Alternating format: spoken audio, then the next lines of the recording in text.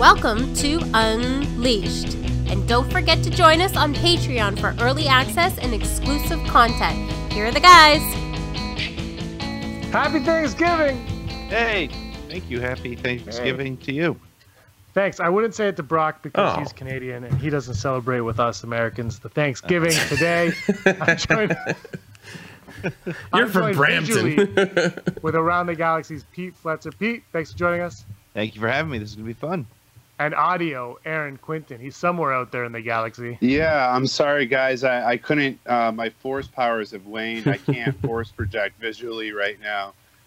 So I can only project my voice through the force right now. Sorry about that, guys. That's all amazing. good. Well, you're having a turkey dinner right now or lunch or you're prepping something. That's what we'll go with. Of course, because this is actually Thanksgiving. Before we get started, I got to point these out. I got these books right here. These are executive producer. Ooh la la. We'll just join Heidi Fetter's books right here. 1, 2, 3. Can't wait to read them. They say we're going to come on Christmas Eve. They came a month early. Check them out on Lulu.com. Got to give a shout out to Heidi. Well, through the mysteries of the Force, I can see those, even though you can't see me. Yeah. Amazing. This is our Rise of Skywalker roundtable. It's going to be a lot of fun. We're just going to talk about this little movie coming out called Star Wars Episode 9, The Rise of Skywalker, a.k.a. the end of the Skywalker saga. Well, say it ain't so. They're all going to die. Just the whole galaxy explodes. It's going to end like Rogue One. Jeez. No. Cassian and Jyn come back in this one. Though. They are actually Skywalkers, and they're the original. The twist, yeah. Okay, I'm going to go around right Spoiler. now the table. I'm going to start with Pete, then Brock, then Aaron. And I want to get you guys to give me, on a scale of 1 to 10, your excitement level for The Rise of Skywalker. Yeah, I'm going to go with a number that I used to wear when I played hockey, since we're talking to Canadians. Number 26. I know that's bigger than 10, but that's my number, and I'm pretty excited about Rise of Skywalker. I'm 2.5 times more excited than I'm allowed to be, I think is what that comes to. Was number 26 like a specific player or just your number? I was a big Brian Propp fan. I was a Flyer fan, number 26. Nice. He was my guy. Yes. Well, I'm an adult, and I'm just going to go 10, James. I'm a normal amount of excitement. Aaron, how about you? Once again, thank you so much for having me here tonight. And I really appreciate it, even though I'm filled with American stuffing, my excitement level is through the roof, and I'm going to have to go with 1,138. That's where I'm at. Right on the money. The George Lucas $4 billion money. That's what you're on there with. 138. I'm going to love that one. Yeah, George Lucas on a scale of 1 to 10 is $4 billion. Yeah. Hey, That's the number he wore to hockey. Don't forget about the stock options, guys. Okay? Yeah, the stock options. So this is just a roundtable. We're just going to talk about Rise of Skywalker, and it's going to be a lot of fun. And hopefully we'll take this very seriously, because that's what Star Wars is. Very serious stuff. So serious. By the way, cannot wait for this movie. Me, on a scale of 1 to 10, I'm about a 3.5. Oh, wow. James. Million. Is that what Josh said at the Den of Nerds? I hate Star Wars. No, look, 3.5. I'm definitely a 10. It was like every trailer that comes out, I'm like more excited. And then when I'm not thinking about it, I just think, oh my God, there's a dark Rey in this. And then you watch The Mandalorian, and then you realize that all Star Wars is awesome Star Wars. That's the point. That's awesome. Yeah, it's funny because I think like Mandalorian has kind of, I don't want to say tempered it. I would have been maybe 27 or 28 on a scale of 1 to 10. But I've been.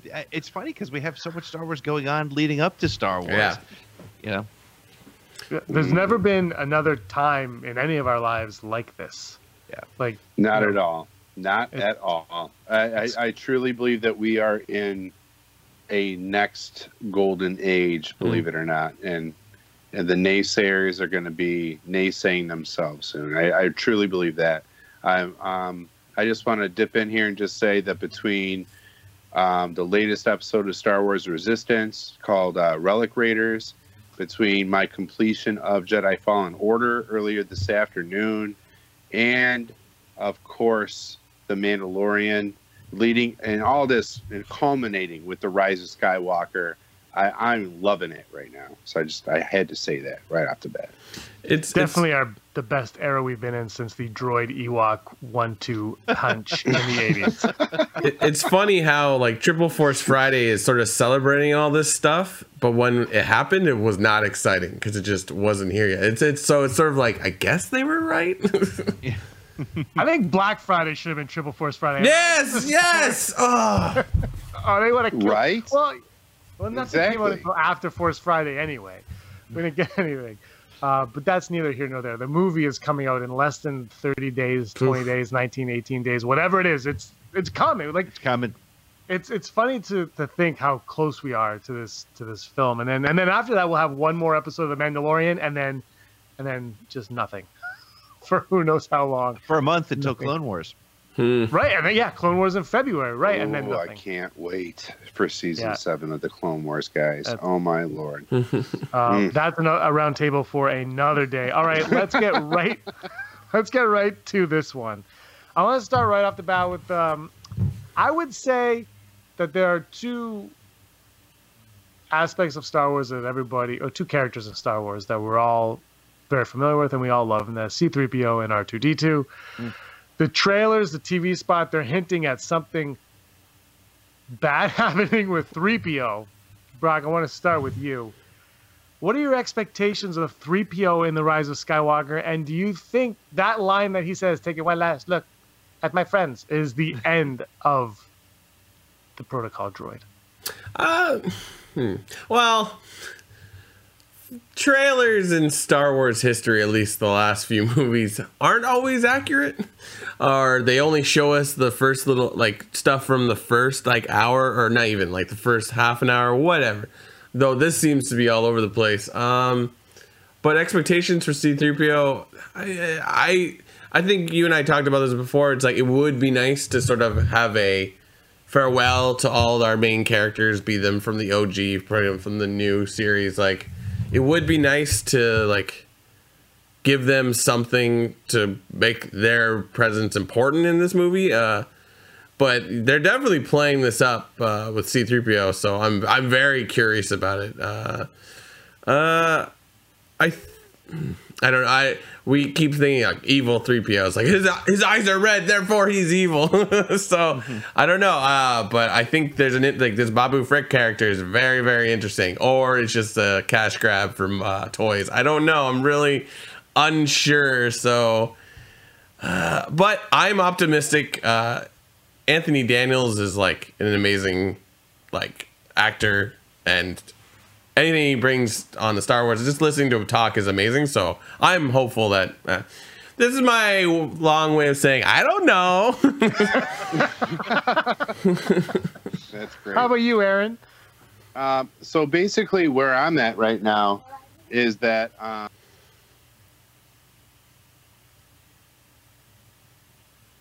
those force powers are lacking. He probably never should have disconnected himself from the force. I'll jump in though. Yeah. So the point that you were making about how trailers in Star Wars are often misdirects. I have my own sort of headcanon or head theory that if they're using 3PO to get access to something, and perhaps if he rediscovers some old memories, he's saying goodbye to those old friends, the ones before they bring him back from whatever sort of memory sort of reconnection they're making. So, but again, I think JJ has done a phenomenal job of sort of keeping us in the dark, and he's done it with every movie he's done. I mean, even I keep going back to Star Trek, where he was saying, no, that's not Khan, and of course it was. I'm not a Star Trek fan, but I do know enough to know that he lied to us. But I'm with you, Brock. I don't think we've seen anything from the third act of this movie yet at all. Yeah.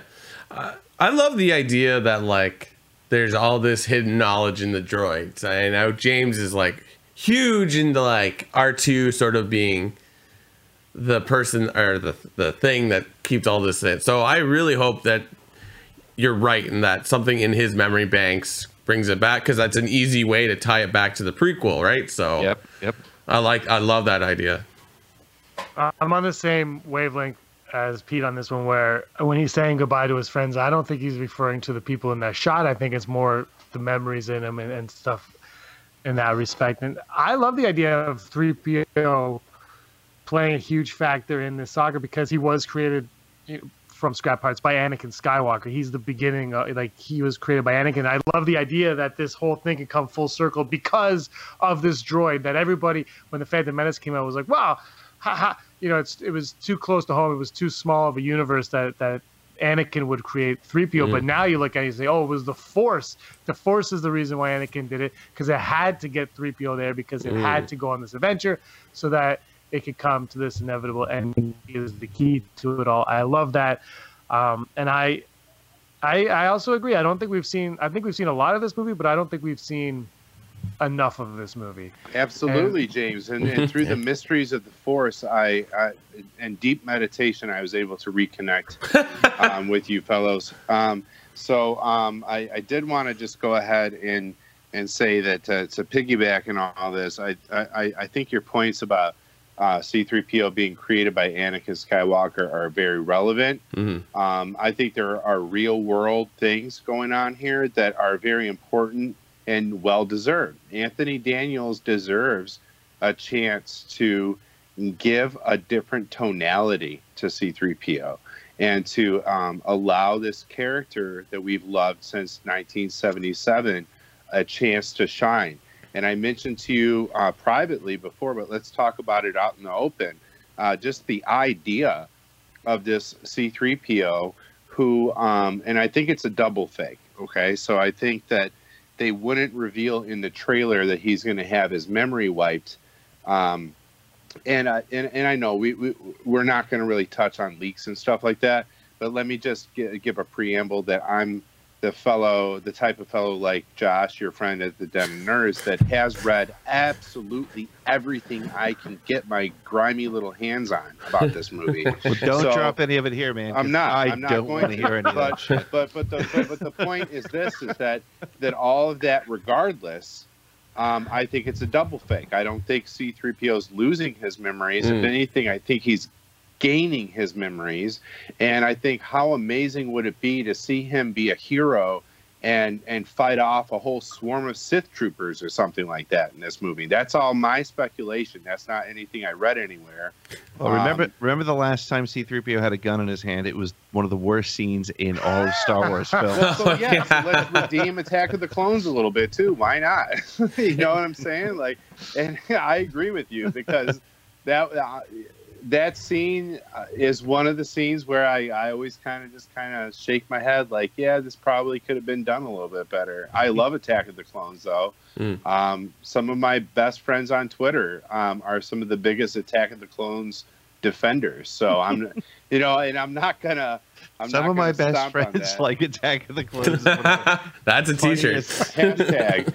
Hashtag. I thought you were going to say some of my best friends are clones. I'm like, whoa, cool. Hey, how do you know that they're not? Fair. Clones have rights too. Okay. All right, let's move on to a quote from the Monday Night Football trailer that was also in the most recent TV spot, unless, of course, the TV spot dropped between the time we're recording this and Thanksgiving. Happy Thanksgiving again. Confronting fear is the destiny of a Jedi. Your destiny. Aaron, we've heard many trailers with Luke's voice. We've heard Snoke's voice. We all speculate who they're talking to. But in this one, who is Luke Skywalker talking to? Oh, yeah. Well, okay. So here it goes. Here's my theory. Once again, anytime I say here's my theory, this is not something I've read. Okay, these are my thoughts. Okay, good, because Pete's about to drive down to. I know. He's not that far. I don't know where Pete lives, but I hope it's not close to me. Okay, so south of Canada. He's wow. That narrows it down, though. So I think he's talking to both Kylo, Ben, Ren, Solo. Oh, because at this point, no one can decide on who they want to call him. and Rey at the same time, and I think that's going to be a pivotal scene. And he's talking to both of them. They're together, and he shows up to both of them, and it's going to shock everybody that Luke's going to talk to both of them. I like that though. Like I always just go automatically Rey, but like, yeah, why not both of them? Not one specifically. It'll be after that little skirmish on the Death Star wreckage, and her and spoilers. And there's the scene with the Death Star. It's not spoilers. It's in the trailer. And in the TV spot, we see them at Darth Vader's helmet in some white First Order room or ship, and then I think it's going to be after that. I think it's going to be after the after that. And Luke's going to show up to both of them. Could it be? Are we? What do you guys think? Are we getting flashbacks to the past? Where we going to see Luke and maybe young Kylo, or Luke and Leia prior to the Resistance?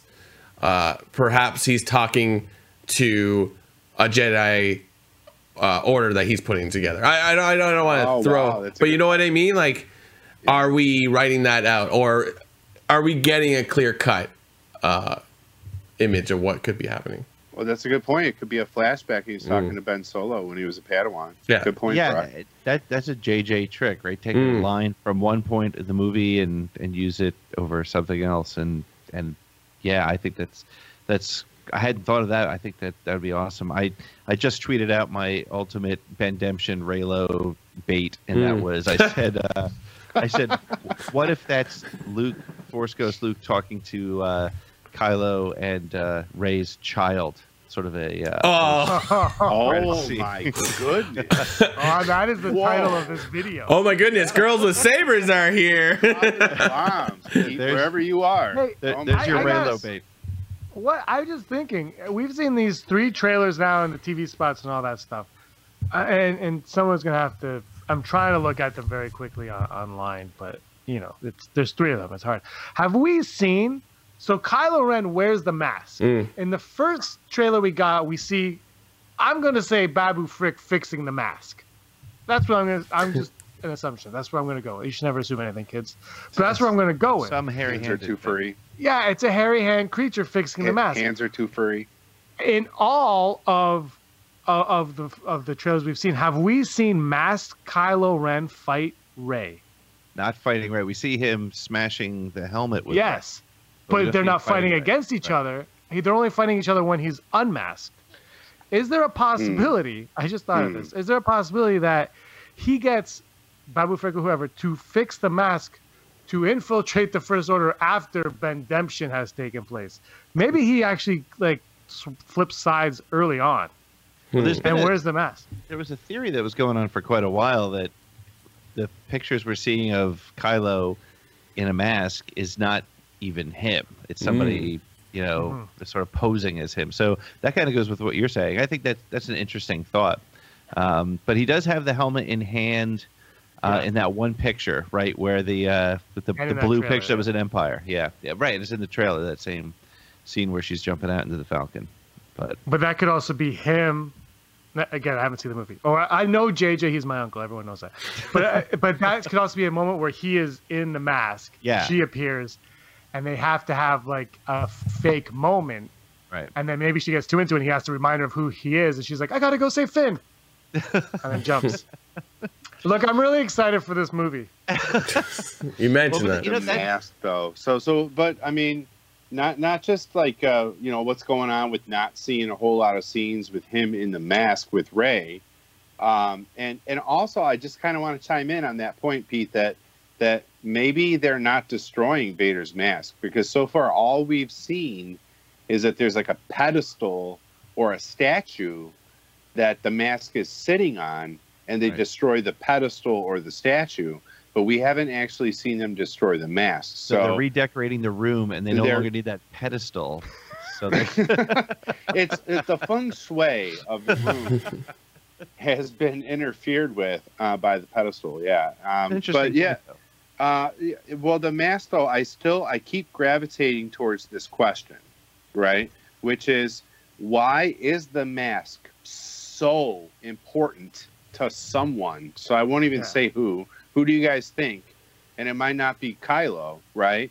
Because the Knights of Ren are mysteriously missing from all the trailers and TV spots, right? So why is this mask so important that you can't build a new one, and instead you have to repair the old one?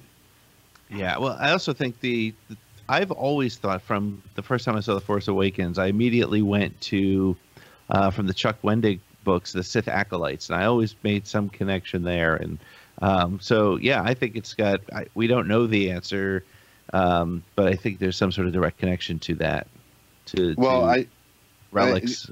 I agree. Yeah, and on that point, I had a couple of folks come at me like, "Oh no, Ben built that mask," and I said, "You know what? I think the only canon reference we have to the mask is the visual dictionary that Pablo Hidalgo wrote, and it doesn't say anything in there at all about Ben Solo building or constructing what's known as a battle helmet, actually, not even a mask. And so we have no idea the origins of that thing.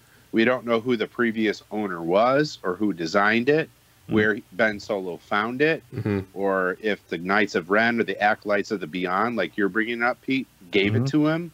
And so I think it's important. And I think it must be important to mend it back together rather than just Ben Solo or Kylo Ren creating a new one. Well, maybe we'll get somewhat of an answer in the comic series that's going to come out before the movie, Rise of Kylo Ren, which I think is coming out soon, because I feel like we were supposed to get a bunch of issues almost the whole run prior to the movie. I could be wrong.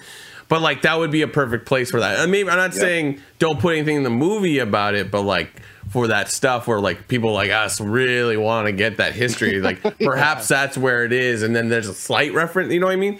I think you're right though. Like to put that much work into these like Knights of Ren, just like, oh, that's cool. And then just to be pushing it and then it to mean almost nothing. Like, I think it's relevant that if we can find out what these masks mean, because then it can relate back to Darth Vader's mask, which maybe in the original trilogy isn't so much of importance, but I think masks there's something there, or they're just cool looking. I'm not sure. Like it's. I think you hit it on the head with the comic books. And just to jump in here, sorry, Pete. Just to jump in here, I mean, Star Wars Explained and Star Wars Theory, and a lot of people have talked about Momin's mask in the comic books, right? Yeah, and I think it's relevant. Okay, sorry. No. I think I think you were saying before, James, and I was thinking, one of the biggest challenges for JJ is to bring it all home, right, and to be able to make us feel better about the really goofy connection between Anakin building C-3PO, right? A lot of people are like, oh, really? That's the way that's going to work? The connections are way too convenient. So if he can find a way to make that connection, but what if he can also make a connection between, Darth Vader's helmet looks really cool, but maybe it is related to, if you sort of take his funky skull-looking helmet and you look at some of the Knights of Ren, which are very skull-like and kind of Halloween masky, it might make sense. Maybe the design of Vader's helmet, that when Palpatine put him in that case and encased him in that uniform, maybe that's directly related to whatever that Knights of Ren thing is. Who knows? Boy, are we speculating like crazy. This is great.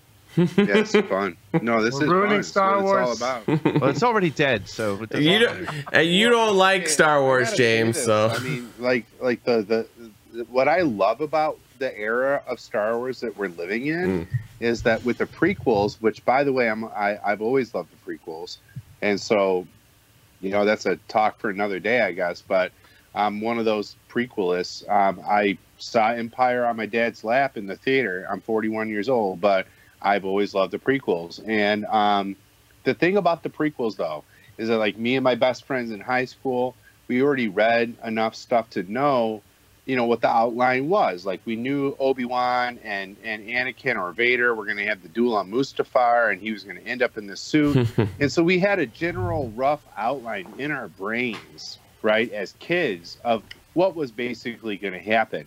And George Lucas was very, very upfront in the making of stuff on the internet, which I miss, to be honest with you. I wish they were still doing that stuff for Star Wars.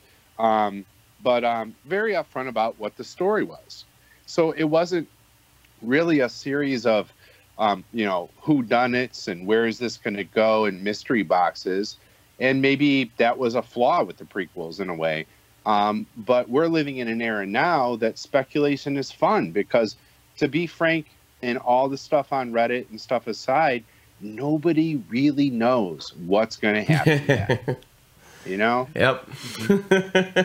And we do podcasts about it on a weekly basis where we're just like, there's a dragon. There's a dragon. Yeah, perfect. I love not knowing. Speculating is what makes Star Wars fun for me. It's like not what makes it fun, but I think I was saying at one point, it's like doing the podcast is basically the same as when I was a kid playing with the toys. I just instead of having action figures, I just use my imagination. And because I'm an adult, I can't play with toys. Right. So that's why they're all still in boxes behind you. Oh, they will be unboxed soon.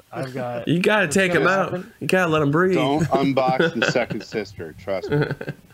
Just do yourself a favor. She's a bad one. Keep her sealed. Just keep her in the carbonite. Okay? Trust me. No spoilers. I will not open that one. I'll let Andrew Fantasia come over and open every other box. That's all I will say. She's scared the living daylights out of me and Jedi Fallen Order on so many levels at so many points in the story. She's a scary one. So, all right. Watch out for the second sister. Don't open her, James. But James, the speculation is it's sort of the way you play with Star Wars friends as an adult, right? I don't speculate with my kids. We watch the movies and build Legos and play with toys, and I play Star Wars with my adult friends and my podcast friends and my Twitter friends by spending way too much time saying "what if," and that's great. But I think the key though is to make sure that you don't over speculate and become disappointed. Exactly, and leave that speculation at the door. Correct. Trade the speculation for the popcorn. Yeah, that's how you should do it. Well, I mean, that's part of the Jedi code, though, right? I mean, it's perfectly fine to speculate and theorize. However, these are, as David Lynch or Krishnamurti or Yoda would say, passing thoughts that pass through your mind, and you shouldn't hold on to them and grasp onto them and cling to them and become so attached to them that then they become possessions that lead to the dark side, right? These are things that it's fun to let them pass through your mind and pass through your mouth and pass on through Twitter, but it's not something, I agree, Pete, that you should cling to and think that your ego and everything else involved is important. These are just fun things to throw out there and ideas that pass through our brains, and I see too many fans and too many segments of the fandom and even some of my own followers on Twitter that I get kind of scared, like, hey, guys, you might want to just have a plan B in your minds. Mm-hmm. You know what I mean? Like, I don't know. I made a video like, good grief, but what if Reylo doesn't happen, the way you think, So it's like, it's one of those things in the fandom, I guess. Well, Reylo, we'll get to Reylo. We are going to get to Reylo. We have to talk Reylo. I know, Brian. Okay. I think we already have our headline, but anyway, we gotta talk Brock's favorite Wookiee, Lobaka. We gotta talk Chewie, because Chewie he's been in the trailers, but he hasn't been at the forefront of the trailers. Which, I mean, again, he's Chewie. It's not you never really expect to see him at the forefront unless, of course, it is Solo. So now I just want to know, Brock. Let's start with you on this because he is your favorite Wookiee. What do you expect to come from Chewie? He's going to fly co-pilot in the Millennium Falcon. That I can guarantee. I really hope this is side Akbar. Oh man, it's been a while since I said that. Yeah. I think that there's got to be a Porg in that Millennium Falcon. Like, there's got to be. Like, it's just put him in. It's like, there he is. You don't even have to stop and just walk right by. It's like, look, there's the Porg nest. I would like to see some something to do with him and Han. Like, you kind of don't have a resolution for Chewbacca per se. outside of the movies or inside the movies. Like I think they might have done something in comics. I'm not sure, but it'd be nice to get something like that. It would be cool to go back to Kashyyyk. So I don't know, see something like that.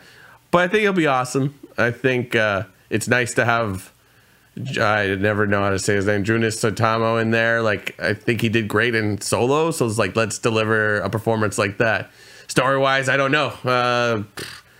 Just porgs. Just let's put some porgs in that Millennium Falcon.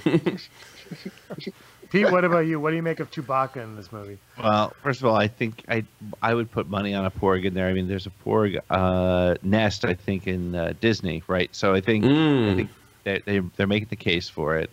Of all the characters, I worry about Chewie the most because I feel like I part of me. So I'm split straight down the middle. I feel kind of like the Falcon will be sacrificed in this movie with Chewie in it, and I know that would be heartbreaking and not at all satisfying, like JJ keeps saying.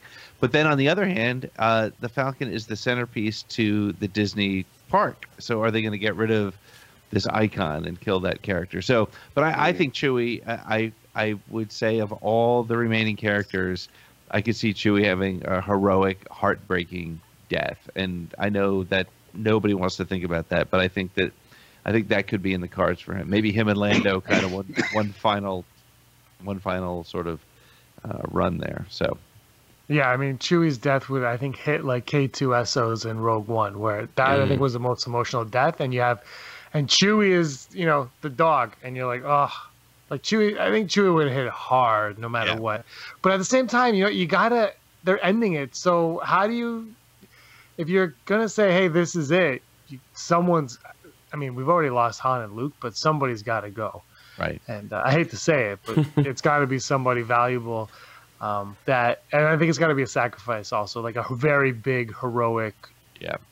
I'm doing this so that this story can end and be a happy ending, basically. Yep. I think you're right. Aaron, what about you? Well, so I kind of started. I had a reaction there. I don't know if you guys noticed it, but yeah, I started kind of. It's what I call the karmic cough. So yeah, and so I'm sorry. I felt a great disturbance in the force, and I don't think any of that's going to happen. I think the Falcon will survive, and actually, I'm gonna go out on a bold. I don't think ever mentioned before. Kind of leap of faith here. And if anything, I think that they're kind of hiding from us Chewbacca's role in this movie. We haven't really seen a whole lot of footage of Chewbacca, and I think that once again, and whether or not you guys feel that this is a conversation for another day, I don't think it is. And for all of my fellow Star Wars fans who have played Fallen Order, Kashyyyk is a big deal, a big deal. And not just in the Clone Wars, and not just in Star Wars Rebels now, but also in this new game. And maybe Chewbacca goes to get some friends from Kashyyyk. That could be cool. I'll leave it at that, yeah. Well, man, Sith and Rise of Skywalker both ending the trilogies and ending them with Kashyyyk and some Wookiees. I'd be down for a Wookiee battle. Bring them. I hope that, we've seen so many ships.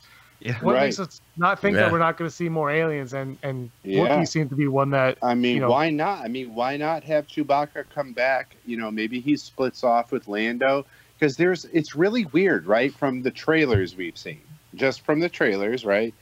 Like we see Chewie on the Falcon with Lando, but then we see the big three of this trilogy on the Falcon a lot, without Lando or Chewie.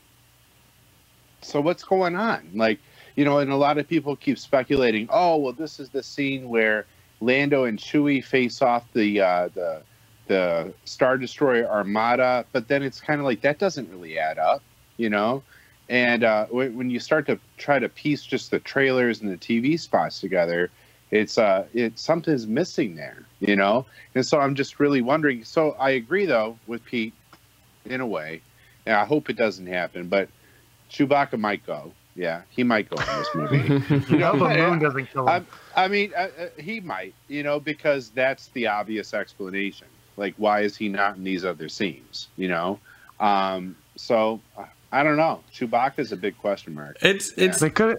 no, go ahead, James. No, go on, Park. It's too bad that, like, you know, people like Kylo and they kind of want him to be redeemed. It would be nice if he just went full villain and then Chewbacca is the one that defeats him after watching him slay his best friend, you know? It would be great if they had a side character, like General Hux maybe did something, and then the end of like Chewbacca's story is vanquishing this villain. Like, that would be so, like, people would probably stand up and applaud in the theater. Yeah. That I think would be No, you're right. great. Buck. Yeah, no, that would be awesome. So I don't know, but Yeah, no, that would be cool. That would be cool. I mean, yeah, but okay, fine. On that note, what if there is no Ben Demption? Okay. Perfect. And no, he's just full stop it villain, right there. and he kills Chewbacca too. Yeah, And I that mean, seals it. yeah. No, you're halfway through the movie Mhm. and you see Kylo Ren kill Chewbacca. Mm. There's no redemption for this dude at this point, right? Yeah, I think you're right. I think people would hate Kylo more for killing Chewbacca than they would have for Han Solo. Yeah. Mhm. Yeah. I mean, like, it would be horrifying, honestly, for me. Like, the little kid in me would be, okay, I'm done. Like, I'm done with this guy. There's I no don't- redeeming him now. I don't know if I'm ready for this movie anymore. I went from super excited for this movie to now I'm like, I might just return my tickets. Right. You went from 3.5 down to 2. Yeah, I'm down to 2. I'm a 2 out of 10. I don't even. Oh my. Ugh. Did I don't- say 1138? I meant 1.138. I'm sorry. Now I'm mortified to go into the theater now.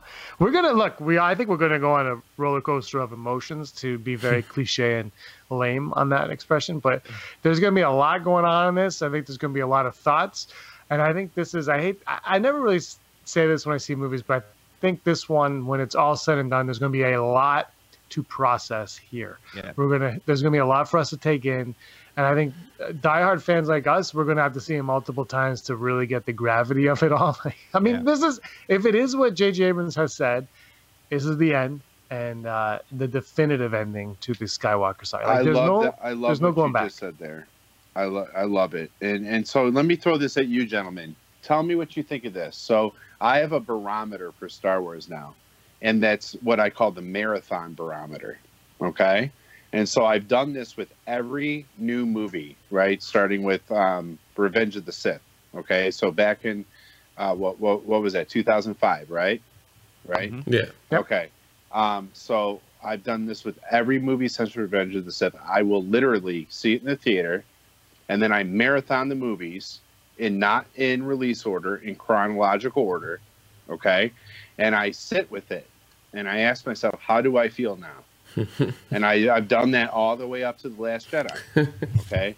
So how do you think you will feel after you not just see it in the theater, but have the time to sit back and go watch episodes 1 through 9 as if you were like a newborn Star Wars fan and Uncle James sat you down and said, watch these 1 through 9. Don't pay attention to the people who say you should watch A New Hope first and all that, or the whatever the machete thing is and all that garbage. How do you think we will feel, right? So we're being told it's going to be satisfying. Kathy Kennedy said in Rolling Stone, this is going to be satisfying. You know, I believe it, to be honest with you. I do. I truly believe it. But it makes me wonder, it truly makes me wonder, what aspects of the previous 8 movies are we going to see in The Rise of Skywalker? You know, and I don't just mean Easter eggs. I mean, what kind of callbacks and stuff like that? I mean, what do you guys want to see? You know, like if you just randomly picked another movie, like what do you want to see called back from The Last Jedi? Maybe that would help out, you know, with how you feel about the saga. What do you want to see? Maybe even called back from A New Hope, you know, like in this movie, you know, I don't know. What do you guys think? Ewoks. I need Ewoks. Jar Jar Binks. I think it's just such an open-ended thing, because it's like, you know, you're watching Mandalorian and they're dropping in all those fan favorite things and you're like, yes, but then where do you cut the line of, that's cool looking, or this is like a satisfying plot. I'm not even going to say ending, just plot. Like, people don't really like The Last Jedi because they feel like it's disjointed or whatever your viewpoint is on it. Will this movie, in my opinion, will it work with the other two movies and sort of give us like, will it make The Last Jedi better? Will it make it Force Awakens better? Will it make the whole series as a whole better? I think that is more important to me than what visually happens. I don't know if that's too vague, but I think that's something we need. I don't know. I just get annoyed of trying to like apologize for a movie I love anyway, or a movie series I love. So it's just like, could we just get, could just someone just, we did The Last Jedi for this, the end, so. Did that make any sense? Yeah, it makes sense. I it's interesting because I think part of me is of the mindset that this movie needs to make this trilogy have impact, right? So I think we, those that complain that there's not enough Luke, Leia, Han, and Lando, I'm sorry, we're in a new generation. So make this trilogy work on its own. Secondarily, make all 9 movies work together. And I believe it's going to be, I think there's going to be references. I think if I was to answer Aaron's question, what I want to see is I want to see familiar planets. Mm-hmm. Yeah, I know I'm excited. Yeah, okay, so there's another desert planet, and apparently that moon has a different name, and that's great. But I part of me is also kind of hoping that we've gotten a misdirect from JJ that Pisana is actually Tatooine, like a part of Tatooine or something like that. But bring me back to some original planets. Let me see Naboo or something like that. I think that would be cool. Yeah, I agree, Pete. But my main thing is I really want to see him make this trilogy work, because there are those, like when I had Scott Chernoff on my show, not to talk about my show, but Scott was he was the editor-in-chief of Star Wars Insider back in the 90s. And he says he looks at these films and he doesn't mean it in a negative way. He looks at these sequels as sort of fan fiction, in that they're not George's story. It's an addition to the story. And I respect and understand where he's coming from. So make this story, these 3 stories work, these characters, this extension of what we've had before work well. And then make your connections. And frankly, I think, Aaron, your point about, or Brock, your point about Mandalorian giving us all that nostalgia, that's cool. Let's let that live there. I mean, we've seen, if you overanalyze the trailers, like we all probably have, you do see a battle droid in the background of Babu Frick's shop. You see, there are going to be little subtle things like that. I think it was James Bainey on the Resistance broadcast was like that scene with all the spaceships. Like J.J. Abrams went into the room and was like, okay, nerds, put a whole bunch of stuff in here, and you get the Ghost, and you get the Colossus, and you get the Razor Crest, and they're all in there. I'm glad you mentioned the Ghost, by the way, because I gotta go. This is for anybody out there who's listening, watching. I gotta put this out there. If people really are concerned with whether or not that's the Ghost, if you guys didn't think that Anthony Carboni gave the quote Ghost away, on the Star Wars show when he was like, "Is that the Ghost?" It's obviously the Ghost, because if you pause on the trailer, the paint markings match identically to what Sabine Wren did on the ship. Mm-hmm. It's the same colors; they're just faded. And they should be faded, because how many years has it been since Star Wars Rebels, right? It's the same paint on that ship. It's not just the same type. So I agree with you. I mean, we might just get these little tiny tie-ins, like seeing the Ghost in this big dramatic battle. And for me, that's enough. So I just want to stay for that's enough for me. Yeah, same here. But there is a bigger through line, though, and I have to address this, because I kind of want to. And this is kind of going to the whole gray order concept that Josh is throwing out there at the Den of Nerds. And I am very much aligned with that. I've always been, right? And that's just who I am. This is my personality, that I think we should look at both sides of this whole kind of debate. And when we talk about tying up the whole saga and making it satisfying, for me, the linchpin, though, and if you want to, you know, I understand the point about the sequel trilogy is kind of like, because there are Sherlock Holmes canon junkies, okay? There's James Bond canon junkies. There's Trek canon junkies that will also throw about the same types of debates about what's fan fiction that's been corporately organized at this point. But I think that if everyone's being serious and at Lucasfilm, and Lucasfilm being like a child of George Lucas, and I sincerely feel, I don't work for Lucasfilm and I'm not getting the shill money, but I do feel that most of the folks who work at Lucasfilm feel that way, that they're custodians of what George created. And I don't think that they're just going to be looking at this like it's this corporate fan fiction that they're making. And so to kind of push back on that point, you know, when Ron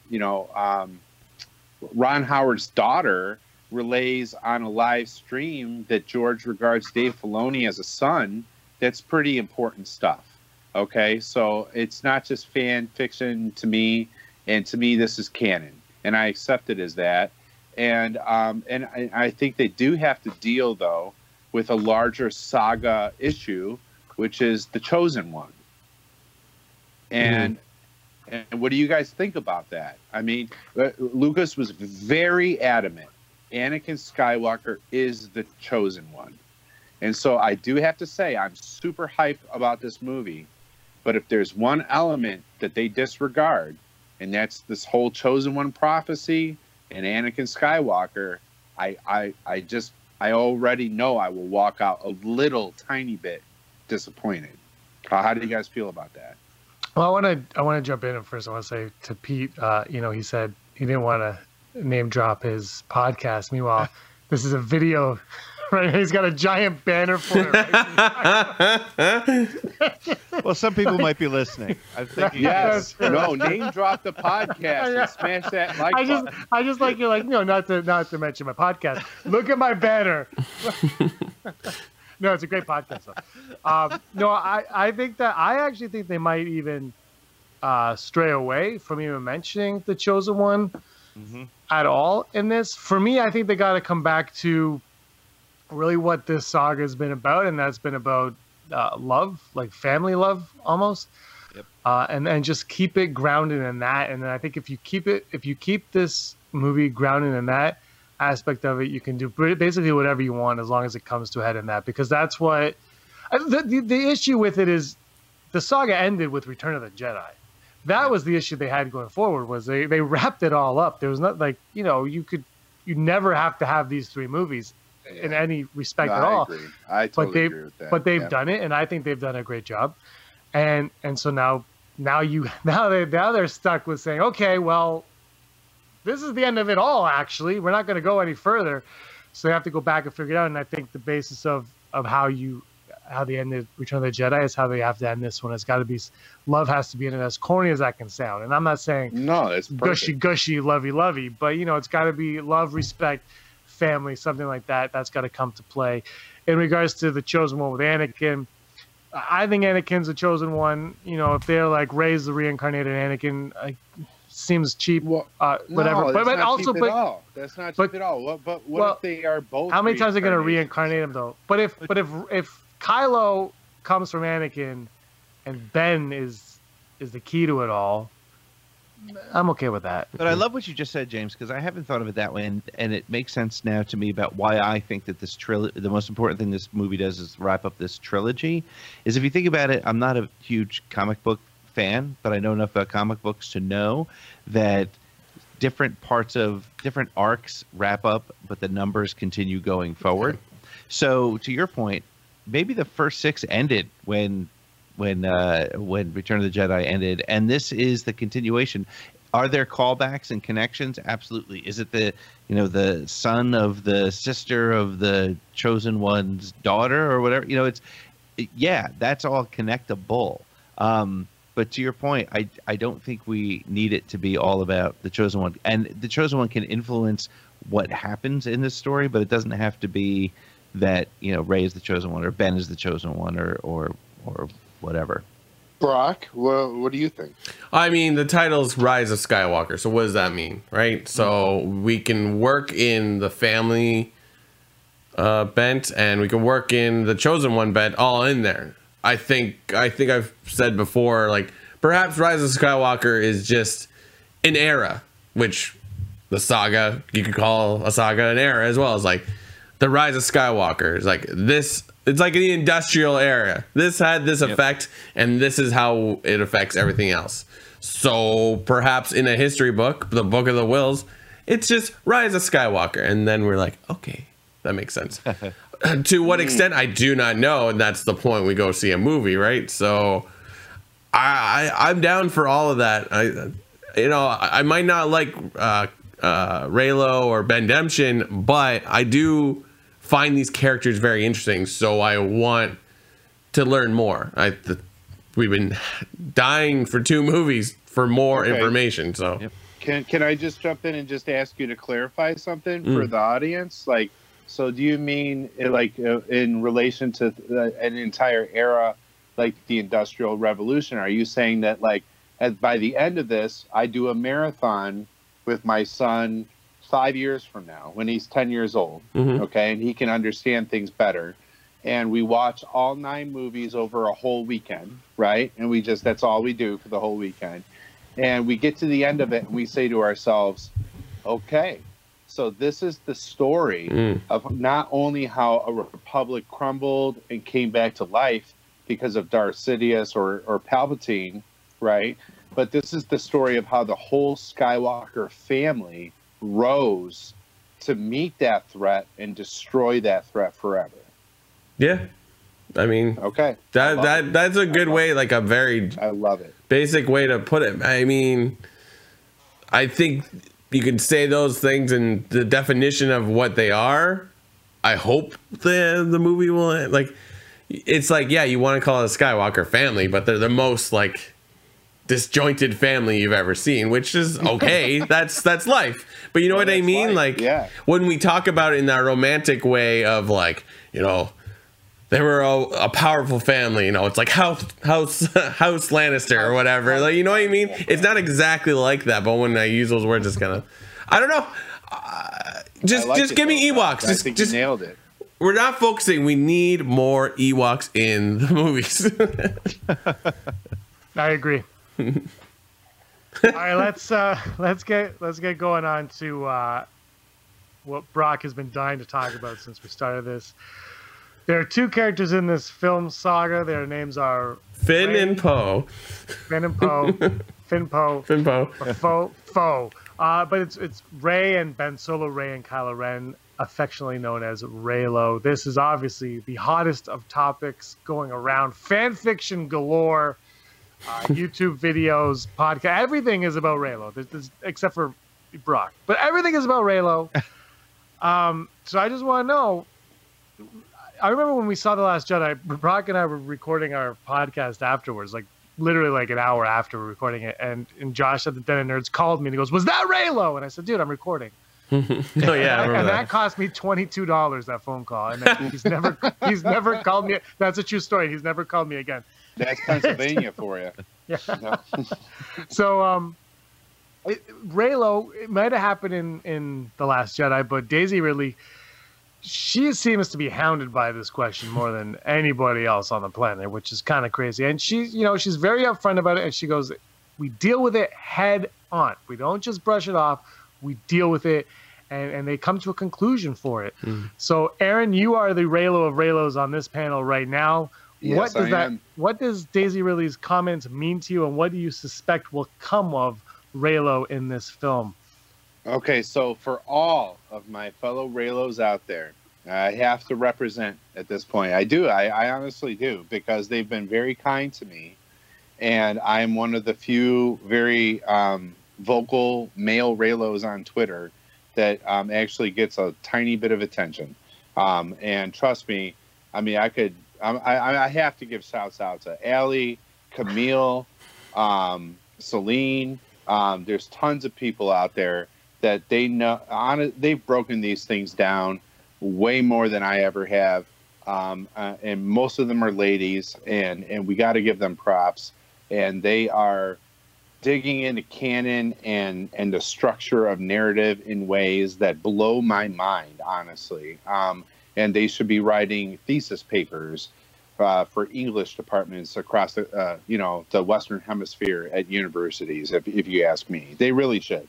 They spend a lot of time on this stuff, and even one of my good friends on YouTube, Wayward Jedi, he's taken some flack lately, but he is he has really pieced some stuff together. And so on that note, I have to say this: Daisy Ridley, of course, is in a very difficult position, and there are NDAs and stuff like that.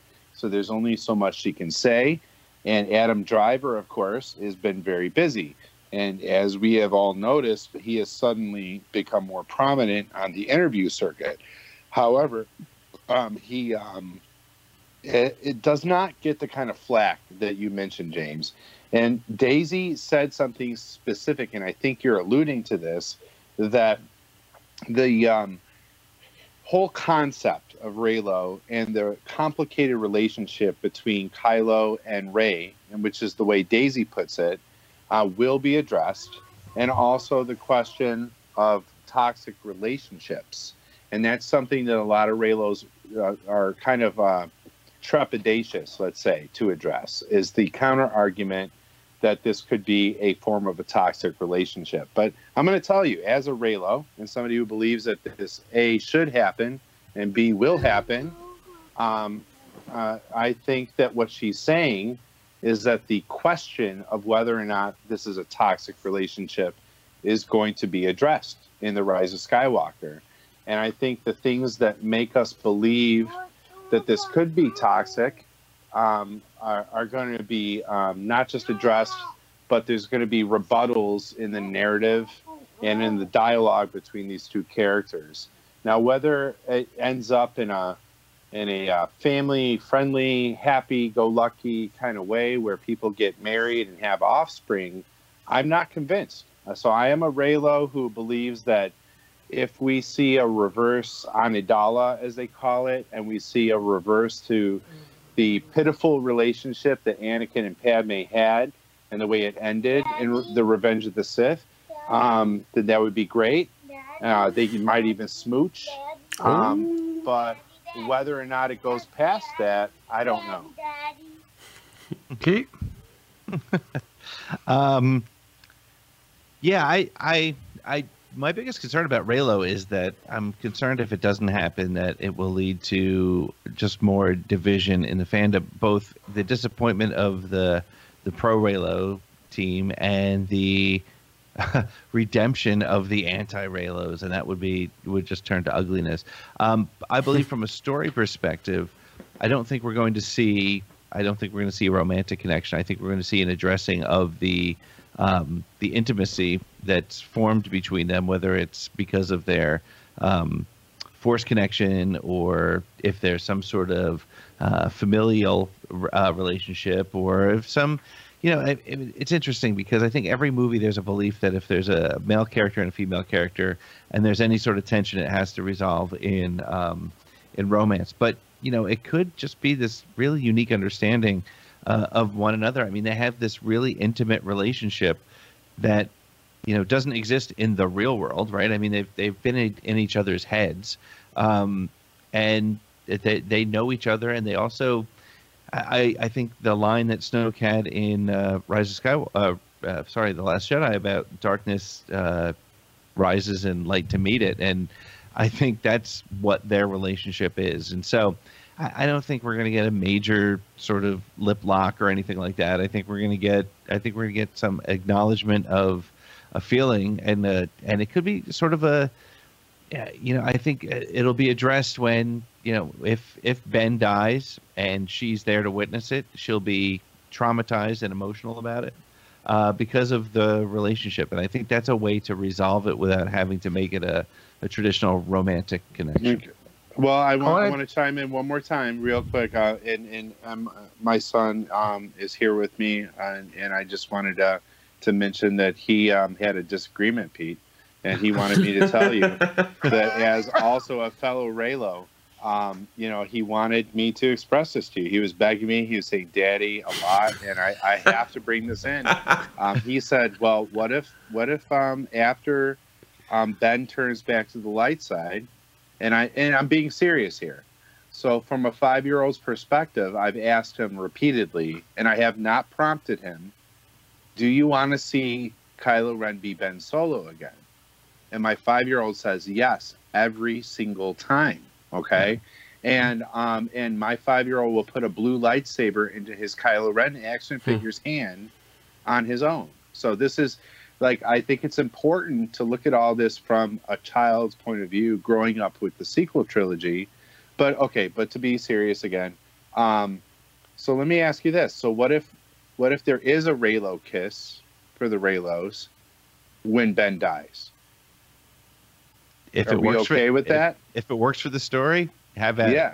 Yeah, absolutely. And so I to all my Reylo friends out there. But I think that's you're what we're raising gonna get. But you're I think raising that's what we're gonna get. You're raising an important point though, and it's if they do it because of fan requests, then they screwed up. It needs to be done in a way that makes sense for the story, and I think that the whole commentary about Reylo is very interesting. In that, and you made some good points. I mean, I've spoken to a lot of really, I'm. It's really funny because I don't fall into either camp. I just want what's good for the story, right? If the story evolves and they get married and fight the Emperor, but it's a good story, let's see it. If the story evolves and they never address the romantic connection, then that's great too. But so to your point there, I think it's really important that it's whatever is best for the story, and I think people need to go into that. Again, it goes to the point I was saying before about going in with expectations. Set the expectations appropriately. Don't go in believing that that's going to happen, because I agree.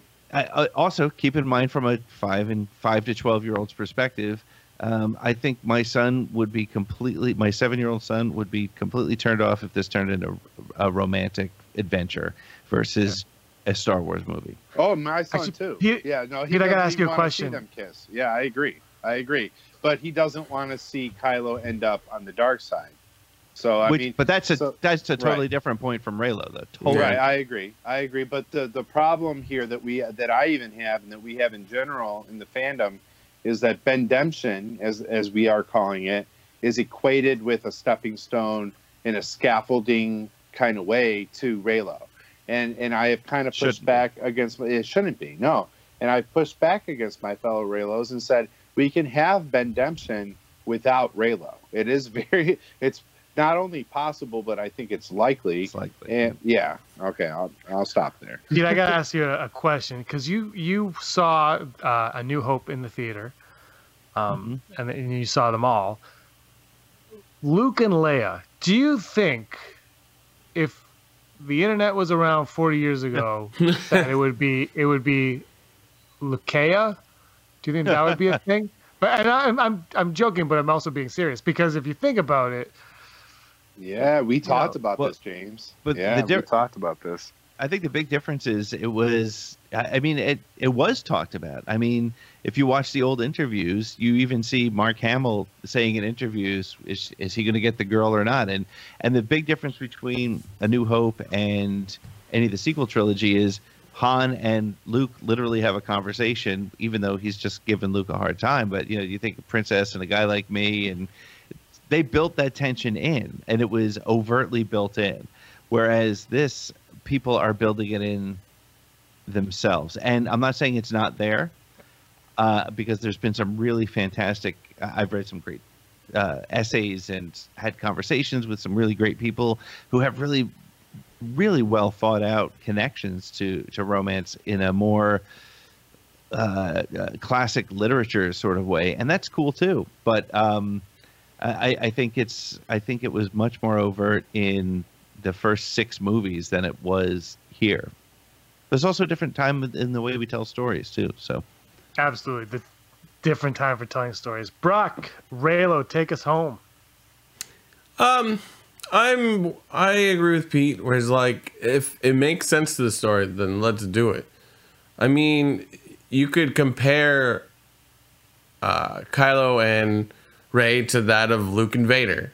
They have this weird relationship where at the end they see eye to eye, and perhaps along the way they see eye to eye, and then they fight. And it's just like it's father and son, and then we don't know how these two relate to each other, or then maybe they don't at all. That's fine. But this whole series is about weird dynamics with relationships between people. Like, I think that's what James was trying to touch on in the last topic we did. It's, New Hope is, here's your main character. Oh, he's gonna get the girl because he's the main character. But he doesn't. They go in a different direction, and that's fine. I think that's why people love Star Wars. So it's like, I think a lot of people just like, oh, these people are related because that happened in the first movie, but there's no, why does it have to be that? I mean, yes, especially because the title is Rise of Skywalker, so we're hoping to find a connection. But again, like, these two characters are so interesting that it makes total sense that people want this relationship, or that at the end of the day they're all good guys. So I'm not gonna crap on it. I just don't see it, in my opinion. But again, like, if it makes sense to the movie, let's do it. It's gonna be awesome. Like, Adam Driver, great actor. Like, it's like, let's not kill the villain. Let's put him in other movies. I mean, no, I know we're not gonna see these characters ever again. Hopefully, not hopefully. I'm not sure. I'm not sure. Are you so sure? I love Adam Driver. Put him in more things. He's great. So I'm game for anything. I just watched a show about the Mandalorian and I love it. So, like, the status quo is just not. It's not what we think it is. Let's just ride this crazy train till it ends. Like, I'm in. So, Redemption, Reylo, if it makes sense, I'm in. Do whatever you want. Star Wars, we're in for the long haul. Okay, last one. This is it. I'm going to go Aaron, Brock, Pete, and then myself on this one. That is the order we'll take it. What does the title mean? What does the title mean? Yes. Okay. All right, here it goes. You guys ready? So, yeah, well, Ben Demption is real, whether or not Reylo is. And it is possible, of course, and some might say probable, that Ben Solo will have to die. And that's going to be, and to my own point, that that's a counterpoint to my own point, right? That it's going to show in his death that that's a consequence of one's own actions, right? So if you're a little kid growing up, you can't grow up and see a character kill his own father and think there's no consequences. And I think that's a very strong point that my Reylo friends aren't willing to talk about. You can't. You can't grow up and read or understand or absorb a mythology and think that there's no consequences. But I think he'll be redeemed, and that's part of the Rise of Skywalker. And I think that Anakin will be in this movie alongside his son Luke and his daughter Leia. And I don't think it's put that way enough. I mean, if it wasn't for Bail Organa, her name would be Leia Skywalker, right? And I know it sounds foreign, even to us old school fans, Leia Skywalker, right? But that's the reality. And I think that the whole point of this movie goes back to Brock probably made the whole best point here. The title refers to that we're watching this like epic drama unfold of this entire family and how they, through their trials and travails, have found a way to transcend all that and defeat the ultimate evil in their corner of the universe. That's what I think the title means. It's about the whole family. Yeah. What he said. I mean, yeah, I think, the titles are always somewhat important to the plot. So, End of the Skywalker Saga, Rise of Skywalker, like, I think it's referring to a time period, which is these movies. So, And I think there's going to be an explanation that's going to be like, oh yeah, that makes sense. Okay. So yeah. And Ewoks. Pete? Yeah. I think, so there's two options in my head as to what it means. One is it's very similar to what you guys were just talking about. The second is, and it goes against what I was saying earlier, is I think it may, if you think about the line, again, I said it before, darkness rises and light to meet it. So what needs to rise to bring this balance? And maybe it is it's that Skywalker, whatever the Skywalker thing means. Maybe it's an eternal sort of light to face the darkness, right? The Empire was defeated, the Sith were defeated by Vader and Luke, but they've returned in the First Order, and what rises to meet it is that lightness, and maybe it's a Skywalker, and maybe it's a reference to whatever that means, and maybe it is Ben. I think at the end of the day, the Skywalker that rises is Ben. He rises from Kylo, and the Skywalker lineage once again defeats darkness. Perhaps, I don't know. I mean, it's that, because when you think about all 8 movie titles up until this one, they're all pretty literal, right? The Phantom Menace is about Palpatine and what he's doing. Attack of the Clones is obviously, they're all fairly obvious. But so if you take the title The Force Awakens, darkness is back in the galaxy, and the Force woke up to do something about it. And what is that? What is that? And it's the rise of Skywalker. And The Last Jedi is sort of that bridge between the Force awakening and the Skywalker rising to meet the darkness. So I think it's literally going to be Ben, and again, Ben-demption I think is guaranteed. But Kylo Ren, Ben Solo's life survival is not. I think it's very literal. I think Kylo Ren, Ben Solo is going to fall, and he's going to do what he did in the comic and catch himself and rise up like this and sing Deo, Dio, and he's gonna rise. I think this is what I think. I think it is Ben Solo. I think Ben Solo is rising from the darkness into the light to take down the ultimate darkness.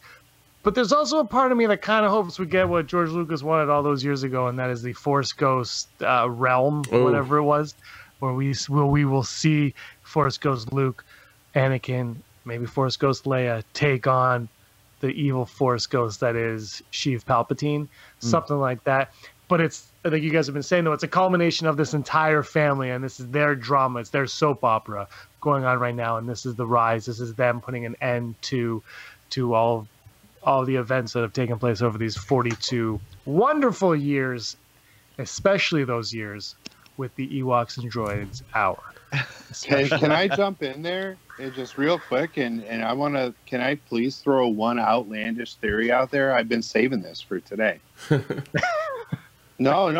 Go for it. No, you pointed out George Lucas wanted like this kind of crazy Force Ghost thing for Return of the Jedi. And if you go back and you read the original script, Obi-Wan Kenobi came back in the flesh, right?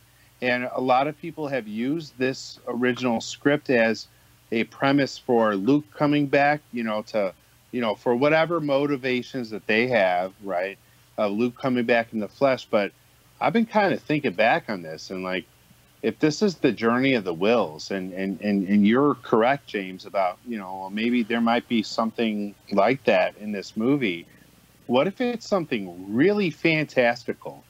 I mean, so fantastical, so fairy tale that everybody will just have to accept it because it'll seem so absurd and ridiculous and so obviously fairy tale-esque that you either just accept it or I guess you could end up with a bad taste in your mouth, I guess. And here it is. All the Skywalkers come back to life. Oh. Darth Sidious has been destroyed, and the entire family is brought back to life. Not just Obi-Wan, but all of them. And Shmi? the end of the all of them. Bring all back of them. Shmi. All of them. Hashtag save Shmi. And it's like a galactic reset. And it's like maybe even the wills are there. I don't know. I'm just I've been thinking and brooding on it. Like, we might see like this summation, like, and your family has restored blah, blah, blah. And as a reward, I know it sounds cheesy in a way. Like I said, it sounds fantastical. But what if they're all brought back to life at the end of the movie? Yeah. I think anything's possible. That's actually the only answer I can have for that is there. I think there is a plausibility to that. And I could see them being, I don't think it would be like, you have your quest is complete. You're all back to life, but it could be something like they become so one with the Force because they're so powerful in the Force that maybe they do come back to physical form. Right. I'm not saying I have any clue how you would do that in a storytelling way that would be satisfying to, let's say, even some of the most astute literary people who would be reviewing this movie. However, whether or not they come back as something else, and I have speculated that openly before. I mean, maybe, Force ghosts are just a stepping stone. And maybe we'll learn that what it means to be a will is something beyond a Force ghost. So I don't know. I'll leave it at that. The only thing I would add to that, and I know, James, you're trying to wrap up, but the thing the only thing I would add to that is I think we need to always remember when we come up with theories for episode 9 is that 85% of the movie-going audience doesn't know the level of Star Wars lore that we do. And they look at it as a really fantastic space-based fantasy story. And I think if it goes a little too far into the fantastical, and while I would love to see the World Between Worlds reference, I would love to see all those cool things become a part of this. I think we only get that through TV shows and books. I think this story does need to be satisfying, but it needs to be satisfying in a way that a 12-year-old or my 70-something-year-old father can walk out of it and be like, yeah, that was good, and not have to say, well, again, I loved Solo, but I think when Maul showed up, 80% of the audience, 90% of the audience was like, what? How did he? What? Where did this? And they can't have that happen. This needs to be for the guy who he saw Star Wars when he was 7 years old. He watches the movies when they come out. He brings his kids, but he doesn't hang out on Twitter with all of us and have these deep conversations. So to that end, I think, James, I think Skywalker will be a little more literal in that they'll remind us all that Ben Solo is a Skywalker and he's rising to save the galaxy. He's rising in the Millennium Falcon. Ooh, that's it. There you go. Takes off. All right. That's our roundtable show. There's so much more to talk about. We could have gone for hours, but you guys got to get to your Thanksgiving dinner, lunch, whatever you do for Thanksgiving. Brock and I have to get ready for Black Friday on our laptops. We're ready, fingers ready. And then, of course, Cyber Monday is coming up. So before we go, I will let Aaron tell everybody where they can find him. And Pete, you can plug your podcast. Aaron, go for it. Well, whenever I have a connection to the Force and I'm able to join you folks, whether it's just with my voice, and I always appreciate it, you can find me on Twitter at AaronQuinton78. That's QUINTON. And I'm on YouTube. I changed the name of my channel to Aaron Quinton's Star Wars Talk. I just try to make it as basic as possible. But thank you for having me again, and happy Thanksgiving. And maybe I'll share some good old-fashioned American stuffing with you, James. I'm coming down to get some. Thank you. And Pete, how about you? Well, there's I spend almost the entire day on Twitter at ATGcast, getting involved in conversations and having a blast there. Best place to find my two shows. I have Around the Galaxy, which is the Star Wars fan talk show where I have one guest and for 1 hour, all Star Wars. And then there's the second show that I do with Dave Amilati from Beyond the Blast Doors called Streaming Star Wars, where we do sort of a live recap. We try to, most of the time, have a guest, but we also take live chat conversation. We talk about what we just saw with Mandalorian, and we'll do the same for Clone Wars and Kenobi and Cassian and whatever Disney wants to give us. So that's streaming Star Wars. That's on YouTube. But again, just follow me on ATG Cast because I plug shamelessly everywhere I go. Yeah, I can vouch for that. But both of those are excellent shows. I listen to them both all the time. They're awesome. Brock, Hi. you were always scum. Aw, rebel scum. Hey scumbags, thanks for watching. Don't forget to give us a thumbs up on our video. As always, please subscribe to our YouTube channel, Rebel Scum Podcast, for all the latest videos.